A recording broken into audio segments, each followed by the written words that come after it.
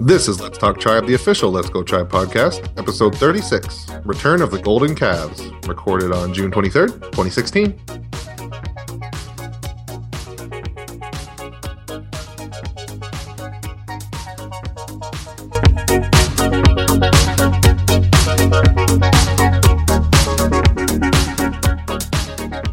Hello and welcome to Let's Talk Tribe, the official Let's Go Tribe podcast, with your host, me, Matt Lyons, and Jason Lukart. Jason, how are you? I'm good. How are you? I'm doing real good. For the first time in maybe 2 recordings, I can breathe through my nose, so I'm hoping it'll sound better and I can breathe the whole time. It'll be great. It's well, in addition to your nasal patches clearing up, I feel like Cleveland sports right now that's happened. riding high. Just a little bit, yeah. The Cavs. I mean, before we even get into baseball in a little bit, we'll talk about them. But of course, the Cavs did a thing, and the Indians 6-0 over the last few games, and the Browns haven't played yet, so we'll count that as a win. I think you're going to have to update. You wrote a couple weeks ago about the highlight of Cleveland sports. Do you think you'd update that after the last couple days, or would you say like heading into a Game 7 is still almost more exciting? No, I would say having won the championship probably tops that. But I do think, winning a championship and having the other active team in first place, I have no idea how often that happens. It would be kind of neat to look at like NBA, NHL, NFL, and Major League Baseball champions and see how the other teams in that city were doing at the time. Yeah, I was almost thinking about doing that. The problem is I already probably know the answer. Is like, does winning a championship actually mean the other teams do better? So you could like look at this time the problem is it'd be the Marlins for so many years. And I don't think the Heat winning does any good for the Marlins. So at least for basketball, maybe it hasn't happened so often, but maybe some other sports. We'll just run the NBA championship in recent years. It would have been like Dallas one year. That could have been the year the Rangers were good, right? Doesn't have a baseball team, so the Spurs championships would do nothing for it. Well, yeah, I was just going Texas for that, I guess. Oh, I don't know if Texans would approve of that. Oh, they're all the same thing, Jason. Come on. Isn't that how it works? Okay, so anyway, of course, we're going to talk about, it's going to be a whole lot of good today, probably. Of course, the Cavs and then the Indians being undefeated. We're going to talk about the Indians hitting a lot of dingers. We're going to have a Tigers preview with Bless You Boy staff writer Brandon Day. That'll be a lot of fun. Then we actually have quite a few social media questions. We probably won't get to all of them today. But so first, just the game recaps. Indians 6-0 in the last 2 series. They haven't lost since our last recording. That might be a coincidence, but I'm going to say it isn't. It's all because of us. 3-0 against the White Sox, 3-0 against the Rays. They outscored the opponents 39-11. That's including a 13-2 blowout over the White Sox on Saturday and a 6-0 shutout on some other day against the Rays. Tyler Naquin, he's been great in the last week. The most encouraging thing for him, I think, he's 4 for 7, but he also has 3 walks, a home run, a double, and a triple. So, it's all the things we wanted out of him to do is take walks, strike out less, and hit more extra base hits, and he's done all of that. And then Rajai Davis, of course, he has 6 hits in last week, 4 stolen bases. He currently leads the AL in stolen bases. I think it's 21. Juan Uribe, after coming back from his injury, which was not fun, he has 4 home runs, so maybe he should do that more often. I don't want to really say that. Carlos Santana, 7 for 25, 2 home runs for himself. Corey Kluber, of course, he had his complete game shutout with only 3 hits.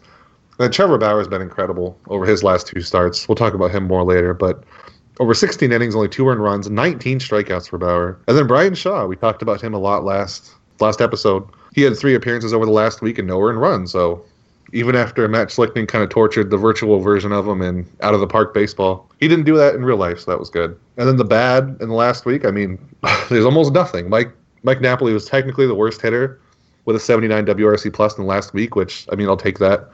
Chris Jimenez didn't hit for anything, but he's just in there to be Trevor Bauer's personal catcher, so I'll take that as well. So what stuck out for you in these last 2 series? Hopefully they're good things. Yeah, the last week of baseball was a lot of fun. Top of the list for me would definitely be Trevor Bauer. 2 great starts from him. A great month from him. At Fangraphs, Trevor Bauer leads all Major League pitchers in WAR for the month of June. He's number 1. Clayton Kershaw is number 2. And in this day and age, anytime you're beating out Clayton Kershaw, things are going really well. He started 5 games this month. He's thrown 38 2/3 innings, so he's averaging almost 8 innings a start. His ERA is 1.86. his home runs and walks are way down for him, striking out basically a batter. And I mean, he's been, like everything any Indians fan has ever hoped he would be. That's what he's been for the last month. And, while a month isn't like a huge sample or anything like that, and I don't think he's going to maintain a 1.86 ERA, I do feel like it's plausible that he's, finally figured some things out, had some things he's working on come together. And I think, I'm starting to buy into the idea that he's become the pitcher we want him to be and gives the Indians another really good starting pitcher now. Oh, yeah, for sure. How much credit do you give just to Chris Gimenez for that? I mean, because we're going to have eventually Roberto Perez is coming back. And yeah, that's a really interesting thing. I would really like to think that whatever has clicked between the two of them could be, transferred to Perez or Gomes or whoever's going to catch him. Because the Indians aren't going to keep 3 catchers on the roster. And while I know you might be in favor of them just cutting down Gomes or something, I don't see that happening. You got to get Perez on there. I don't care what you do. So, yeah, I don't know. I mean, I think that's one of those things without being able to talk to the players or, having watched them work together, it's hard to know how much of it is credited to that. But, yeah, I would certainly like to think that whatever is working can be transferred over pretty well. I know a lot of it there's been at least a lot of talk about Bauer not really, shaking off the pitches that are being called for him, which is something he used to do a lot. So that's the kind of thing. There's no reason, he can't do that with another catcher. I know a big part of that is obviously he's got to be happy with the game that's being called for him. So, hopefully Gimenez can talk to the other guys and, pass along any tips he's got. I'd like to think this is, the credit should go to Bauer primarily. So I'd hate to think that losing the catcher would cause a dramatic difference. It's kind of a weird position for Gimenez because he's telling the other catchers how to handle Bauer, which is like his only reason for being here. I mean, if we're being honest, if it wasn't for how well he helps Bauer, I don't think they would have traded for him. So he's basically giving away information that makes him expendable. But I mean, if he's being a good teammate, sure, why not? And then Roberto Perez, of course, he can play any position he wants because he's Roberto Perez. But, but yeah, like you said, they're not going to carry 3 catchers, so I think something's going to happen somewhere. I think there's been studies done that says that catchers don't really have that much of an impact on a pitcher, but you can't really deny that it's worked for Bauer so far. And I don't know, is it just kind of something intuitive between him and Gimenez, or is it something you can even pass along? So that's going to be interesting to see. There are other pitchers who, for stretches of their career, have had kind of like a caddy catcher. I know part of that is, the backup catcher is going to play roughly every 6th game anyway. So if you just, if you set him with one pitcher, it's not like you're upping his playing time all that much. I don't know. I don't know if it's, things just click right. I don't know if, the catcher knowing he's only got to worry about that pitcher in terms of the starters makes it easier for him to do a better job of preparing. I have no idea. Or if there really is nothing to it in most cases. But yeah, Bauer's been great. Juan Uribe homering 4 games in a row after returning from his unfortunate injury. I'm fully in favor of him getting, once he cools off, if this is what it takes, I'm willing to miss him for a few days. And he's a guy. He's a man. He can handle it. I think he can take a 106-mile-per-hour shot every so often if that's what it takes to hit 4 more home runs. I mean, I don't think I would. Well, I mean, what does he get paid this year? Like he's getting paid like $4 million. So that's an interesting question there. Every 7 days, you get a 106-mile-per-hour shot. You get $4 million, and you need to be really good at baseball for a few days. Yeah, I mean, I would do it for one season. For 6 months, I'd get hit once a week, and then I'd have $4 million, and I would probably just retire at that point. The other thing is, what we don't know is, would it have the same effect if he were wearing a cup? I mean, because frankly, if he just has to get hit, I would take it. I would just wear a cup. I'm sure it would still hurt, but not as much. But maybe part of the magic comes from his lack of protection. The only way to know is to experiment, I guess. And go back to Trevor Bauer for a second. Another interesting thing is that, I don't know if you follow Kyle Boddy, Driveline Baseball.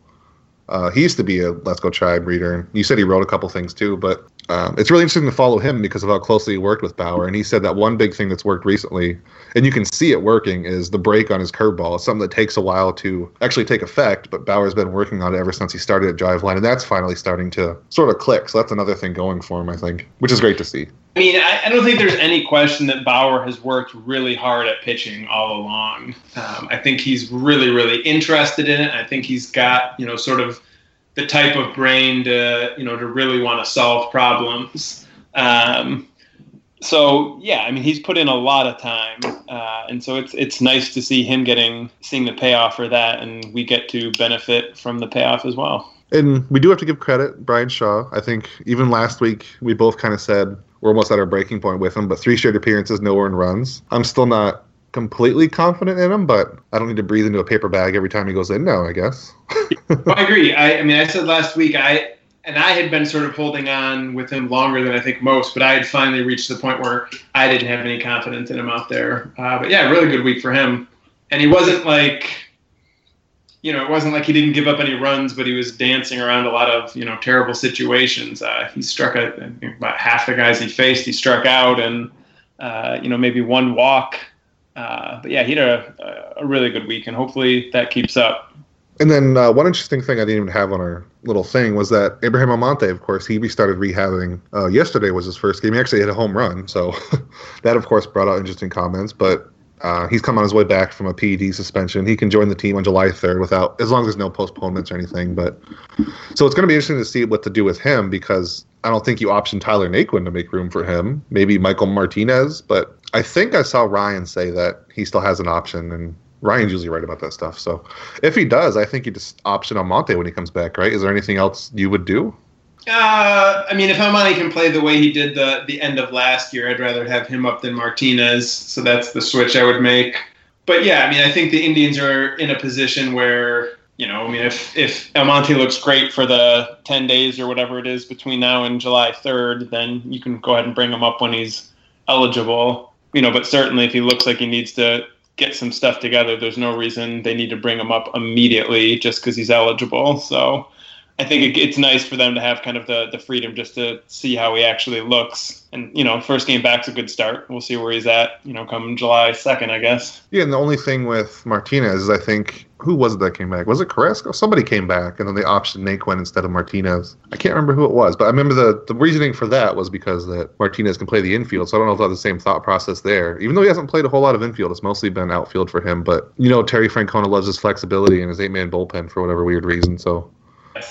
I just think, the way Naquin's hitting right now, I don't think you can justify sending him down. Right. He's not even hitting as flashy as he was before, but like I said, he has 3 walks in the last week, which he's raised his walk rate to 8%, which is, I would say, fine now compared to like the 1.3% he had for a while. So he's definitely made improvements. I don't know about his offense, or his defense hasn't still been great, but at least offensively, I've been impressed with him lately. Yeah, when they sent him down the first time, he was hitting well, in a fairly small sample, and then he, came back up and has continued to hit really well. And it's not a massive sample, but he's got, like 120 plate appearances at this point, and he's, his slugging percentage is .550, his OPS is like 920 something. I feel like it's too large a sample to send down a guy hitting that well. That's not to say I think he's going to keep hitting at that level, but I don't think you send him down right now. And so something you wrote about, was it 2 days ago, I think? It's that the Indians are finally going to have a 30-dinger hitter, probably. Maybe even 2. They're on pace. They're going to do it. Jason Lukart confirms. It's going to happen. If he's wrong, it's his fault. But no, Santana, he has 15 home runs through 309 plate appearances. Napoli, 15 and 282. And then it would be the first time since, you said, 2006, and Travis Hafner hit 42. So that's exciting. Yeah, I think Grady Sizemore in 2008, I think, was the last guy to hit 30. When I wrote the post, Santana and Napoli were both on pace for 35, and so Hafner was the last guy to clear that.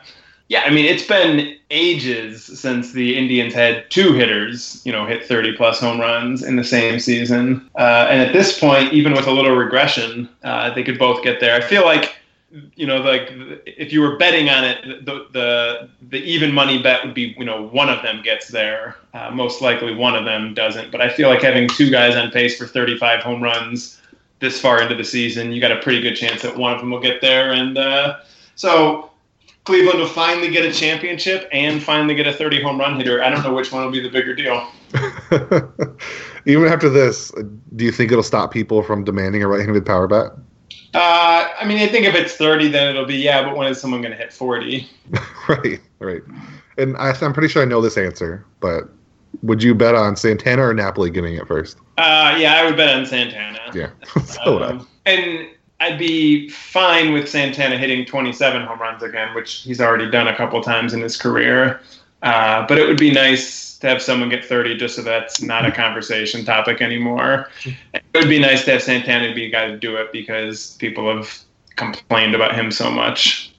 Absolutely not. If he hits 27, he's garbage and cut him. I mean, if he hits 30, he's great. I mean, give him a long-term contract. But 27, just cut him. If Santana hits 27 or even 29 and Napoli hits 30, it won't matter if Santana's on base percentage is 30, 40 points higher than Napoli's. People will still be like, finally they brought in Napoli so someone could do something around here. Finally got that clutch hitter. Even though Napoli's the worst in the clutch this season, I think. But if he hits a bunch of home runs, that makes him a clutch hitter because that's how it works. So speaking of Napoli and even Rajai Davis, something I wrote about today, which it could be coincidence, but back on December 16th, the Indians, they were going to trade for Todd Frazier. They didn't. Everybody got angry. I think I even tweeted something from Let's Go Tribe. I don't remember what it was, but nobody was happy with the Indians because at that point, I think they only signed Robbie Grossman, which, by the way, please return. We're sorry. They also signed Shane Robinson. That was pretty much it at that point. And then we just watched the White Sox swipe away a third baseman. And another part that sucked is what we saw that they traded for, which wasn't that much. But then it came out that they were demanding a lot from the Indians, like one of or both Frazier or Zimmer, which doesn't even – I wouldn't want to do one of them either. Or one of them even for him, I don't think. But yeah, and then the same day they agreed to contracts with Mike Napoli and Rajai Davis, which looking at it so far, I would say I think they've come out on top, especially if you factor in Juan Uribe, who they probably wouldn't have signed with Todd Frazier. So I think whether the decisions impacted each other or whether the Indians consciously chose to get Napoli and Davis over Frazier, either way, they come out looking right in that deal, I think. Yeah, I mean, Frazier's talking about Mike Napoli hitting a lot of home runs and not doing a whole lot else. I mean, that's Frazier. He's got even more home runs, but a really unimpressive offensive line in every other way. I wasn't among those super bummed out not to get Frazier, and I wasn't super pumped about Napoli and Davis either. But Davis especially has worked out way better than I expected. And of all of the players we're talking about right now, Davis is the one having the best season right now. So, yeah, I think, things have definitely worked out well for the Indians through, not quite half the season. And I think, just part of it's just the home runs again. I could understand why people were excited about the idea of getting Frazier. But, yeah, I don't know. I don't think he's not like a 5 or 6 win player in my mind, which is, I think, how a lot of people even without putting it in those terms for themselves, feel like he was going to have that kind of impact on a team. He's not that kind of player. Yeah, it's just name recognition, really. And the most surprising thing between all those players, I think, the most surprising disappointment has been Napoli's defense at first, which eye test has been fine, but apparently metrics think he's been terrible at first base. And he's played quite a few games at DH, and Carlos has gone back to first, so maybe the Indians are seeing something too. But I remember when we first signed Napoli, one of the things I was saying that the biggest benefit is going to be the fact that he can play defense over Santana, but maybe that's not an advantage. So that'll be something to keep an eye on, I think. I think he's looked fine, but I don't know what I'm missing that everyone else is seeing. Have you noticed anything with him?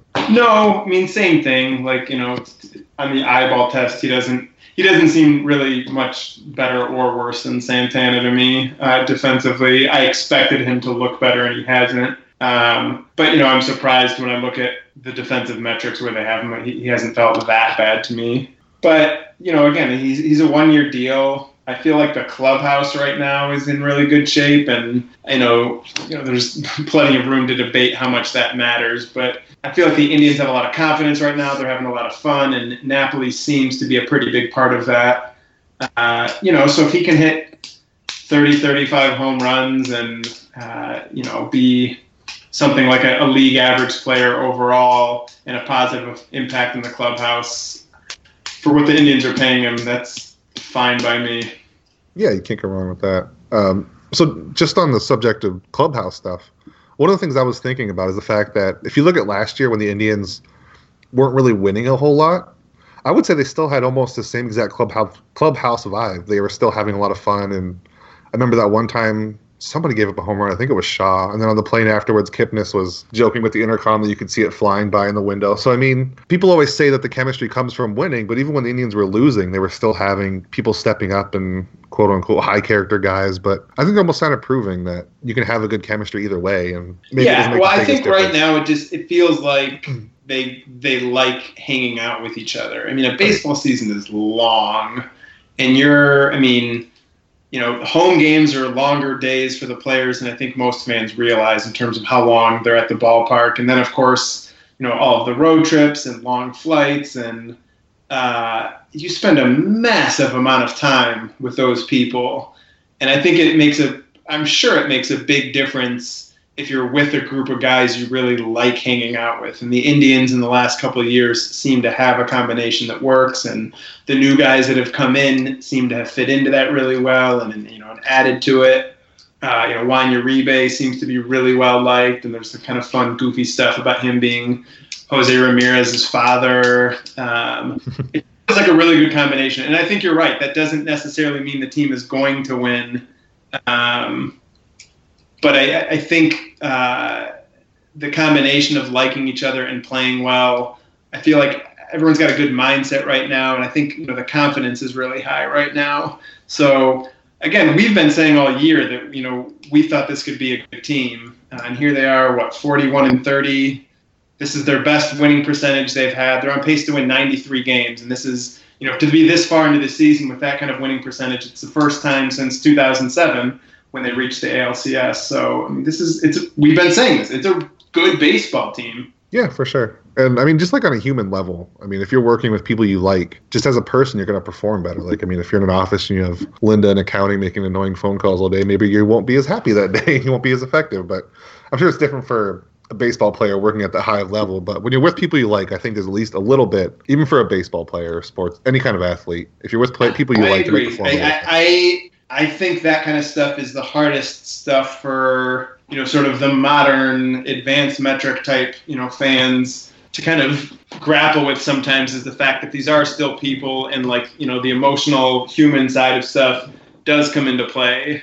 And I mean, I think almost everyone has had jobs they like and jobs they didn't like. And I know it's easy to say, well, you're playing baseball for a living. How could you not like that? But if the team's doing poorly and you don't really like your teammates, yeah, it's baseball, but it's your job. I mean, it's not the same. It's not the same as clocking in at the factory, but it's also not the same as just like goofing around playing pickup basketball with your friends, which is I think how some fans view it. But right now, for the Indians, it does seem like it's a lot like goofing around playing pickup ball with your friends because they seem to like each other. So I mean, completely anecdotally, but I think. Because I'm someone who watches a ton of baseball on TV, but I rarely ever get to a game. And, when you see the players in person, on the field, you can really get the sense that they're just people who are going home after the game. It's different on TV. I don't know if it makes any sense, but, when you see them on TV, they just seem like TV characters doing a thing, and so obviously they must get along. But when you see them on the field in person, they just look so much more human. And I don't think enough, all the people online yelling about that kind of stuff don't really probably go to games and get that human feeling, maybe. Anyway. So, looking ahead, Indians are going to be facing the Tigers, who are another hot team. Just came off a sweep, I believe a sweep of the Mariners, something like that. Yeah. Okay, and they're third in the Central. They're at 37-35, 4.5 game backs of the Indians. The matchups we're going to be seeing is going to be Danny Salazar and Jordan Zimmerman tomorrow, Carlos Carrasco against Anibal Sanchez on Saturday, Josh Tomlin, Justin Verlander on Sunday, which depending on which pitcher both teams get, I guess that one could be a lot of home runs that day. The ranks for the Tigers, of course, their offense is incredible. They're ranked fourth in runs per game at 4.78, second in on-base percentage, third in slugging. But then when you look at their pitching, that's their big problem. They're 13th in ERA in the AL. They don't strike out a whole lot. They're 13th. They got a lot of production out of Michael Fulmer, but they're skipping a start from him coming up soon. So, yeah, what do you think looking ahead to the Tigers here? Do you think it's going to be maybe a little bit too excited to say the third sweep in a row, but do you think they have a good chance to continue their recent domination of the Tigers this season? I mean, I think the Indians are the best team in the division right now. So on that level, I think it makes sense to sort of favor them in the series. But I think Detroit's a good team. Their record right now is not much above 500, and their run differentials, not positive. But they've been playing a lot better in June than they were earlier in the year. And I think some of their pitching, their starting pitching, same thing, has been better more recently than it was early in the year. I wouldn't, the Royals' weird voodoo magic will continue to have me freaked out until they're dead and buried under the ground. But the more logical part of me feels like the Tigers are the bigger threat to the Indians in the division. So it'd be nice to get another sweep. I'd be 100% A-okay with taking 2 or 3 too. Oh, definitely. And I mean, they have that secret weapon over there. They have Mike Aviles. I mean, he can play everywhere. He's just the greatest. Plays every position. So we're going to take a quick break here, and we come back. We're going to have Brandon Day, Bless You Boys. He's going to give us a little more insight into the Tigers and what we can expect. Stick around.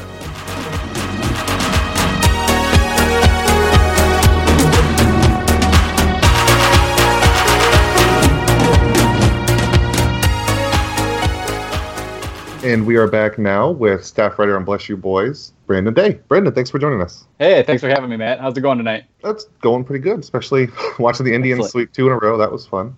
So, yeah, watching the Tigers sweep 4 for the Mariners was good. Yeah, I mean, we needed that. Both these teams are going to come in kind of just on fire, aren't they? Yeah, I'm not going to get too cocky and say we're on fire, but yeah, it's been a good run and we needed it. So, yeah. I think right now, with Cleveland and with the Indians winning 6 in a row, I'm allowed to be a tiny bit cocky, maybe. Maybe it won't be that way in a week. I hope we can cure you of that, but at the moment, I think you probably have a reason to be. So, just getting right into a little preview thing kind of here, most of my questions I had, it just revolves around individual players.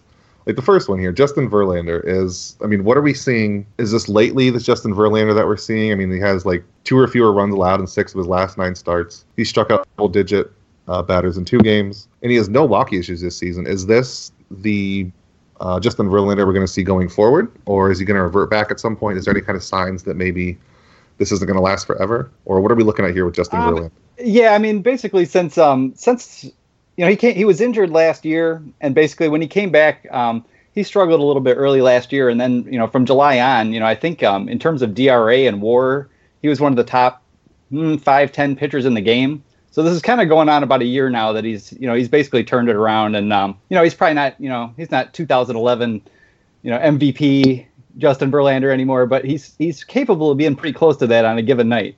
So he's got his fastball, especially the last few outings. He's averaging about 94 miles per hour again. He can still touch 97 when he wants. Seems to do that with ease. The big change, earlier this year, he had a pretty bad April, and everybody, of course, you start hearing the doom and gloom about Verlander whenever there's a couple bad outings, especially with that contract.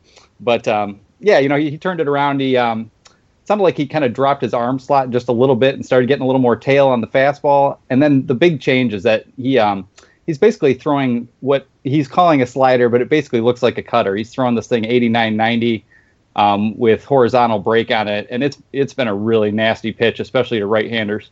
He's been throwing it to lefties too, in on the hands, and just getting a lot more swings and misses. I don't think he's had a strikeout rate this high since I think it was 2009. So he's given up a few too many bombs, and that might continue because he's got a pretty high fly ball rate going these days. But we've seen a lot of starts where he's just mowing through people. Maybe gives up, a walk and a dinger somewhere along the way. But, it's been pretty impressive. He's definitely carrying the staff. Yeah, if you can get even just close to 2011 Verlander, I think you're in pretty good shape there. And it's going to be interesting seeing... Yeah, we'll definitely take it. Yeah, it's going to be interesting on Sunday if Justin Verlander has home run problems. He's going up against Josh Tomlin, who has home run problems of his own. So that might be a high-scoring game with a lot of sadness for one of us. There's a lot of power on both sides, yeah. Oh yeah. A lot of power on both sides, and Cleveland always seems to be one of those teams. Carlos Santana in particular just always seems to just rock a solo shot or two off him. I don't know why. He just has his number a little bit. Yeah, nobody on the Tigers has the Indians' number. Nobody that. Oh wait, you still have Miguel Cabrera. Never mind. Well, you're not pitching Corey Kluber this time, so you should be all right. That's right. That's true. And you don't have Rajai Davis. I don't remember if it was as apparent from a Tigers fan perspective, but in the past few years, Progressive Field, I mean, he murdered the Indians, and now he's doing that for the Indians, so that's kind of fun. Yeah.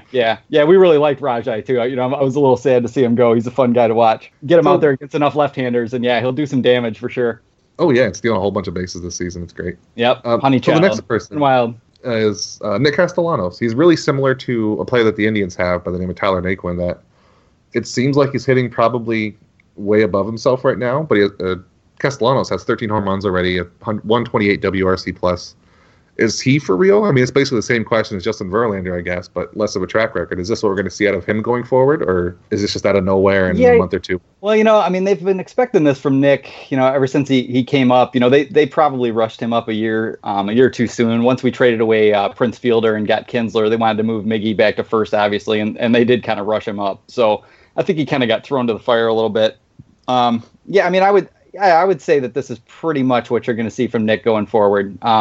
He still strikes out a lot, but all along he's made a ton of hard contact. I think he ran like a 30% line drive rate his first 2 years, or pretty close to that. So he's always squared the ball up pretty well, but he does strike out a lot, doesn't walk. And the big difference I'd say this year is, he's finally found the power. He's done a better job kind of laying off speed pitches and picking the right ones to stay back on and drive. And, he's a big kid. He's like, I think he's 6'4", 230.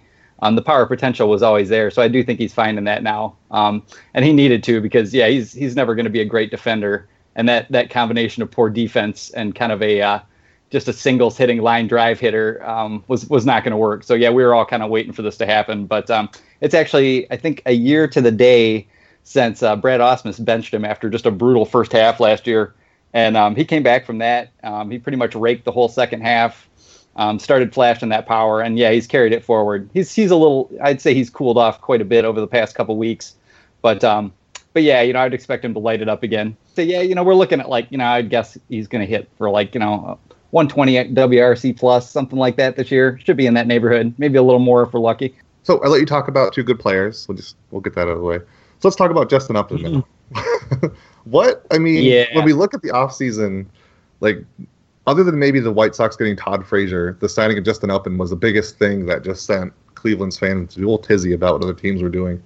That looked like it was just going to put their offense just crazy. But what has happened with him? Only 8 home runs this year. He's striking out 32% of the time, which I'm pretty sure, I didn't write it down, but I think that might be a career high for him over a whole season. And he's slashing just 235, 290, 386. So what's going on there? Yeah, I mean, you guys might be catching him at a bad time, because he has really kind of lit it up in June, and kind of looks like he's going to go on one of those patented Justin Upton rages for a month or so. But the first 2 months were brutal. I mean, they were brutal, and especially when you've got this guy that you just paid, I can't remember, $21 million a year to, for 6 years. People have been pretty stressed about that one in particular. It was hard to tell even what was wrong. I mean, he was swinging and missing at everything. I mean, he just looked lost out there. If you didn't know who he was and know his track record, you'd think this guy needs to be set down immediately.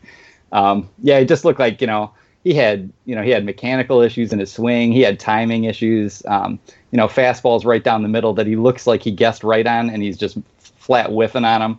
So he's just a hard guy to figure. We're just getting used to him. And, you've heard for years, that this is kind of the player he is, that he's just ridiculously streaky. He'll hit like Miguel Cabrera for a month or two, and then just be in the tank for a month or two. So we're hoping that we've seen the worst. I'll put it that way. Because, we may have 6 more years of this guy if he doesn't kind of pick it up here. And we're all kind of hoping he would rage for 2 years and opt out of the deal. And, that's not looking so good at the moment. We'll see. And you joke about people saying they should send him down, but I mean, if you search social media for those first couple months, I guarantee you're going to see a lot of really earnest people saying option him or cut him. It always happens. Oh yeah, yep, it does. Everybody's just losing their mind. It's hard to be patient. And it's bad. If he had hit great for 2 months and now was going into a slump, it'd be perfectly fine. But when you slump first, it's a whole different ballgame. So it takes so long to build that up after a while. Yeah, that whole thing was such a classic kind of Mike Ilitch move. We all winter long were like, is this really what we're going to do in left field? We signed Mike Avila's. Is this our starting left fielder? Is that what we're trying to say here? So when that happened, we were pretty happy to get him, obviously. But that's as far as that deal goes, we'll just have to see, because that could be one more albatross on the Tigers' neck there. So far they've managed to kind of survive with plenty of big contracts on the books and not fall apart. But we'll see how that holds up over the years.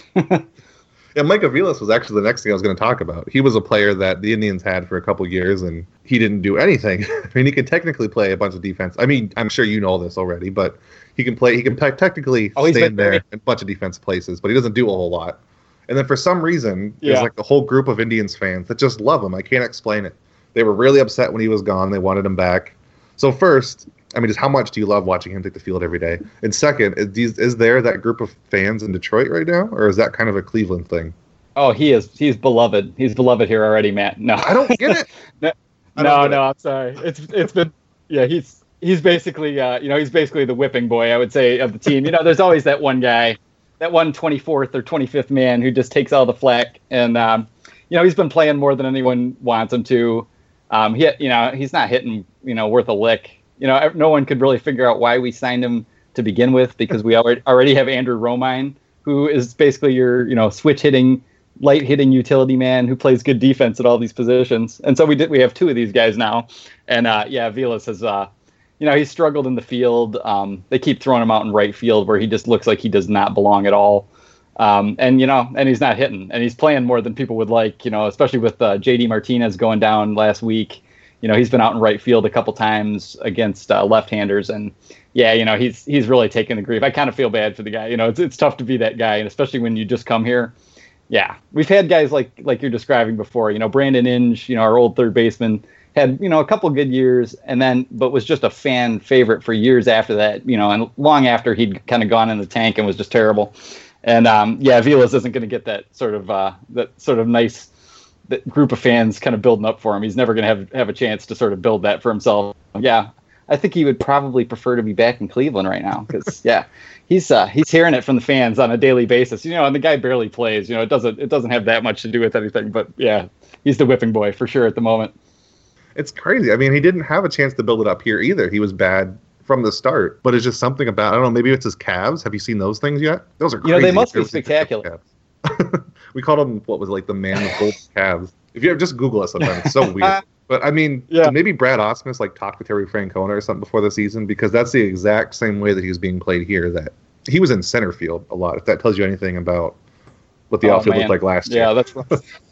But yeah, it was the same exact thing. We had no idea why he was going out, but he was. Yeah, it's just a tough go. It's a tough go in general. There must be something to the guy. He must have just intangible factor like off the charts that I can't quite parse where that is exactly. But yeah, for some reason they really wanted him to bring in here. They were kind of talking about the veteran presence and all this kind of stuff, and our eyes are just rolling in our heads. So yeah, I don't know what to say. I just hope we don't see a whole lot of them. And the Tigers have been carrying 3 outfielders for, it feels like, most of the season now, and just kind of running with Romine and Aviles on the bench. And, that is a bad bench, man. We have good talent just about every position, but the bench is not where it's at right now. At this point, I think it's that Aviles has dirt on every manager. That's the only explanation I have. If it goes to another third manager, it has to be it. Yeah, they must be passing him around. I don't know if he's some kind of like, tchotchke that, you just give as a, kind of a joke gift or something. I'm not sure. But I actually looked the other day to see if Brad Ausmus and Mike Aviles had played together at some point, trying to forge the connection there and see what the attraction was. But he seems like a good dude. I grew familiar with the big waggle in the swing when he played for you guys. I don't like it, and we're just gonna have to endure this. It's all right. At least you guys are enduring it, not us. Yeah, exactly. I'm sure you're happy to be free. Oh, thrilled. So going forward, right now the Tigers are in third in the AL Central. What do you think they're going to have to change, or is there really nothing? It's going to get hot now, but what is going to have to happen for the Tigers to either compete for the AL Central at the end or even win it? Do you think they will? Basically, do you think they will win it, and what do they have to do that? I think it's going to be very close. You guys have 3 excellent starters over there. I've always been a fan of Salazar in particular, and it looks like he's really on fire right now. Not looking forward to seeing him. Is it tomorrow? So yeah, he's going to be tough on us, I'm sure. Basically it's the pitching staff. We're depending on some young pitching, and we came into the season, after dealing away David Price and Yoenis Cespedes with a couple of, kind of the best major league ready young pitchers in the game. We got a couple of them in Daniel Norris and Michael Fulmer. Norris is a little bit behind, and Fulmer's just been incredible so far. So we're gonna be riding some young pitchers, and that's kind of an iffy situation. Verlander's been really good. Zimmerman had a little injury and was kind of kind of struggled for a few starts, but he's still been really consistent. Just really excellent control. Really knows how to carve hitters up. And with those two, I feel pretty comfortable. But it's going to come down to our pitching. I don't have any concerns about our offense, and we're not going to fix our defense and base running at this point. So we're just going to kind of have to live with that, I'm afraid. Yeah, it kind of is. The infield is pretty solid, but yeah, we've got it would seem to me like 3 fly ball pitchers out of our starting staff, and our outfield is not good. So yeah, we're just gonna have to kind of ride with that. And we also have one of the largest outfields in the entire game in Comerica Park. So yeah, sometimes the roster construction and the the situations the Tigers find themselves do not match up. not well at all for a team with a $210 million payroll. I don't know. You have Mike Aviles. So, you got a pretty great outfield. If I do, he's there. You just got to use him. Yeah, how's Michael Brantley doing? Oh, not so. Maybe better than Mike Aviles, but.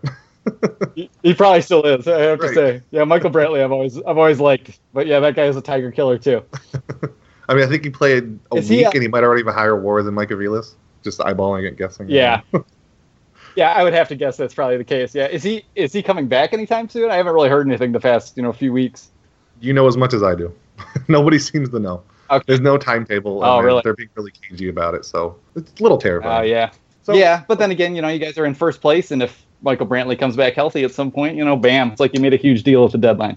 Yeah, that's the thing. It was the same thing with Carlos Carrasco when he came back. It was like we just acquired this big pitcher for nothing, so that was great. Yeah, that is nice. Like getting JD Martinez. It was just like, are you kidding? They just got rid of this guy? All right, thanks. Thank you very much. The Tigers don't really deserve that kind of luck considering how much we spend over here, but we'll take it. Absolutely. So our last little question here that we usually do, just to kind of wrap it up, is, so when you think of the Cleveland Indians, what do you think of? Oh, I think of the drum and just wanting to just squash that guy so hard, so bad. More than anything else, it's just that the doom of the drums in the night, and knowing things probably aren't going so well when you hear that.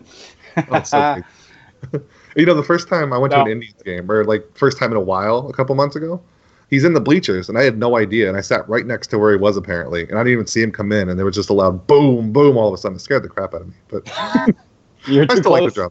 Yeah. Way too close. No, it's a cool thing. It's a cool thing that they've got going, absolutely. The other thing I was kind of wondering to ask you is, has attendance picked up? Are people buying in? Because we're always a little bit surprised at how easy to get tickets there. We have a lot of people come out to Progressive, and we especially with, LeBron bringing you guys the glorious title that you've waited for forever. Is the attendance going to pick up? Are people fired up?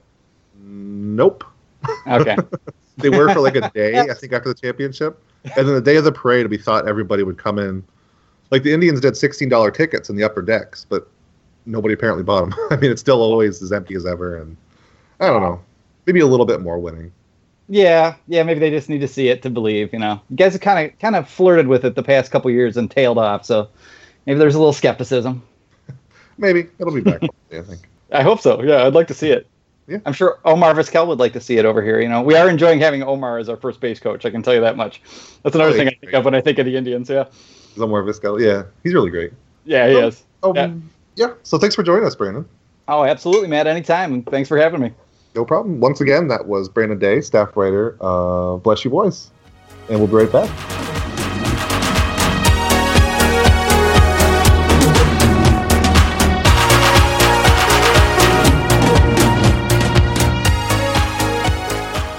And we are back. Thank you again to Brandon Day for joining us. That series should be fun, at the very least, no matter who wins. Hoping it's the Indians with lots of home runs. That's always good. The last thing we have today is we're going to wrap it up with some social media questions. You can always reach out to us on Facebook, Twitter. The day of the podcast, I usually send out a little message that we're looking for questions. This week we got a ton of them.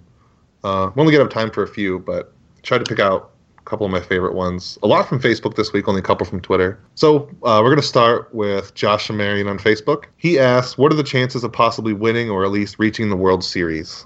Do you want to take that one? They're good. The Indians, on talent and on record, are the best team in the division right now, which puts them into the postseason. And as we talk about pretty much any time the postseason comes up, the postseason in baseball is not like the NBA where one of the 2 or 3 best teams pretty much always wins. So, I mean, if they get into the playoffs, who knows what happens. But in terms of, what are their chances? I'd say their chances are, better than they've been at this point in the season any time going back to 2007. What's I think tough is for a lot of fans, it's a win the World Series or bust mentality where anything short of that sort of feels like a failure, which I totally want to see the Indians win a World Series. But that's just not how it works in baseball. Like, if the Indians win, 93 games like they're on pace to, and then, lose in the World Series or lose in the ALCS, I mean, it will still have been a really good season. It doesn't negate how fun the team will have been to watch for 6.5 months before things ended. So I think you should totally buy into the possibility that the Indians are going to make the World Series, and you should also get yourself in a mindset where if they win the division, you're happy with the season, ultimately, no matter how the playoffs turn out. Yeah, I agree. And I mean, on the idea of that, the playoffs are just a total crapshoot. I mean, like, if you look at the NBA Finals, for example, like, say Steph Curry makes 2 more shots in, like, the final 2 minutes, the Warriors win, and just imagine what all the storylines are. It's all LeBron choked again, and Steph Curry's awesome, and it's just these so minor little things can change so much of the narratives that happens at the playoffs that if your team gets there, I'm going to be happy with the Indians getting there. I'll be happier with them winning, but I'm not going to hate them for if they're stuck in the wild card game, losing that somehow, or losing late in the ALCS or whatever. But I'll be heartbroken. I feel like the regular season is the season, and the Indians haven't won their division for 9 years, and so I really want to see them win the division. And for me, the season will be a success if they win the division. I could live with a wild card spot too, but in terms of like where the team's at right now, if they win the division, it was a good season in my book. And then the postseason is like this whole other thing. And if you're lucky enough that your team, makes the postseason, or, you're a fan of a team that makes it all the time because of money, then great. And now what happens there is like, it should be like this whole other thing in your head. And if that goes really well too, then awesome. But if it doesn't, you still had that 6-month-long season that went really well. Yeah, that's another thing. It's just hard to forget. You're happy for so long, and then it just gets crushed in a week. But I agree. A winning season, I'll be happy. Well, I'll amend that. A winning season without the Royals winning the World Series again, I'll be happy. Which team would you not hate to see win the World Series the most this year, do you think? Oh, not hate? You mean which? You're asking which team want to win the World Series? Which team would you not mind to see win the World Series? Mind. Other than the Indians? Like, if the Indians aren't going to win it, who would I prefer? There you go. That's the big brother. I'll say the Mariners. They've never won it. They lost that city lost its basketball team. I guess the Mariners. I don't know. I'm sure I'm overlooking someone, but like 2010, I would have said the Giants, but now the Giants have won 3 World Series, so they don't need it anymore.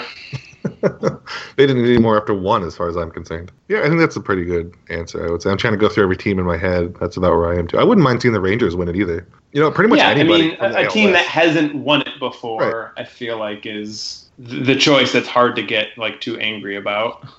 And I was going to say the Astros, but as long as Carlos Correa is still the AL Rookie of the Year award, I can't do that. He's not allowed to win until Francisco does. Because he stole that. He planned it and everything. I'm telling you. Okay. So our second question comes from Dan Watson on Facebook. He asked, where do you put Brantley when he comes back? Just wondering because everyone is doing so well. You put him in left field. I think you put him back into left field. Davis, the center field. I mean, who knows? Amante might be back. I don't even know how to answer quite, who's in the other 2 spots. But Brantley's healthy enough to be on the roster. He's the starting left fielder, and, you give him a day off here or there, DH here and there. In terms of the lineup, I would probably just kind of put him back into his old spot. Obviously he's going to have to hit better than he did in the few games he played earlier this season. But you give him a pretty long leash, I think. Yeah. I mean, again, I think they should be super patient with bringing him back to be as confident as possible that, he's ready to actually perform like himself. But whenever they reach that point where they feel like he's ready to be back, then yeah, I think you put him where you would have put him before the season started and hope the results are good. Yeah, I mean, at worst, you have a platoon in center with Naquin and Davis, I guess. And then Ramirez, I still want to see him play every day, but that would be, I guess, more of third base with Juan Uribe. But either way, I don't think he takes away a ton of playing time from Brantley when Brantley comes back. So I think, if anything, Juan Uribe might be the odd man out, maybe. Although I guess he's probably going to have to play in time just because they're paying him. But yeah, you put him back in left field. He gets hit in the nuts, so he misses 4 games, and Ramirez is starting third baseman. Uribe comes back and hits 4 home runs, and Ramirez maybe fills in for Lindor or Kipnis once or plays a little in the outfield, and then when it's time, Uribe gets hit in the nuts again. Do we need Mike Trout to do it every time, or can it just be anybody? I mean, is this like a Back to the Future? It just has to be 106 miles per hour. Exactly. Mile per hour grounder. So you're probably limited in the number of guys who can do it. But I feel like if nothing else, you just get like some sort of pitching machine and you just take care of it before the game even starts. Oh, do you sell tickets to that? It's free. Something like that is for the people. So our final question comes from @Galby Jr. on Twitter. He asks, are minor league catchers with awesome names the new market inefficiency? Yes, and the Indians have it cornered. They have Sick Narf Loopstock in Lynchburg right now, and then they just drafted Logan Ice, which is just an awesome name, I think, for a player. So yeah, they do. It is. I guess he is kind of a cool name. Yeah. I don't know. They just kind of happened to get. Did they get anybody else with a cool name in the draft? I mean, we had a Bieber, I know, and there was Plesac. I think that was about it. Yeah, it wasn't like their strongest name draft. we need to do that. We need to rank all the drafts by name. Although whichever one Sick Narf was in, that has to win because that's the best. Yeah. What did Matt say that was? It's good to have off-season projects, something to fill the time when there's no actual baseball. In that mid-December kind of content there. But yeah, Sick Narf, it's like, I think it was Francis backwards, and then Loopstock literally means walking cane in English. So Francis Walking Cane is his real name. So that's all we have for today. We're going to be watching baseball soon, tomorrow again. It's an off night tonight. So what are you going to be doing coming up? As in the rest of the night, because it's an off night, or like the week between now and when we talk next? Between now and the year 2048. Ooh. Between now and the next recording. I'm gonna be meeting my baby nephew. One of my 2 sisters had a baby earlier this year, and she lives in Malaysia. So I'm yet to meet the little guy, but this weekend I'm gonna meet him. So that's exciting. Beyond that, I don't know. Maybe go see Finding Dory. I don't think it's going to be very good, but I feel like I'm obligated to see all the Pixar movies at least until Cars 3 comes out. So maybe get out to a movie or something. Oh, Independence Day. Maybe go see Independence Day and pretend I'm 16 again. I know the first one was terrible, but I liked it. I definitely want to see the second one. I don't even know if the first one was terrible. I don't think I've watched it since like a year after it came out, when I watched it in like video, probably literally video for the. Well, I don't know. I have no idea if it holds up. I enjoyed it at the time. It's surprisingly aged well because it wasn't really like a high quality movie in the first place. There's not a whole lot to degrade, but I mean, the special effects looks good. It's still it's just a disaster porn movie, which I like. And the second one, I like Bill Pullman and I like Jeff Goldblum, so there's that at least. Are they in the new one? I don't even know. They are. Will Smith is not, but the two of them are back. Because Will Smith was kind of the most boring character in the first one, so that works. I mean, Will Smith, go do more Fresh Prince. Otherwise, I don't have any interest. And the Suicide Squad, which he's on that. Yeah, we'll see. Yeah. You're not excited about Finding Dory? I think that looks good. I like Nemo a lot. I don't know. The reviews aren't great. I don't know. We'll see. I mean, Finding Nemo's great. We'll see how well they can recapture it. That's exciting. So that is all we have for this week. We're going to be back. Next week is not the week you're gone, right? Or is it? No, I am around next week and then gone 2 weeks from now. Okay, so next week, it'll be us again. The week after that, we'll have a different co-host. I think it's going to be Matt. He's going to come on with me. So that'll be fun. And thank you all for listening.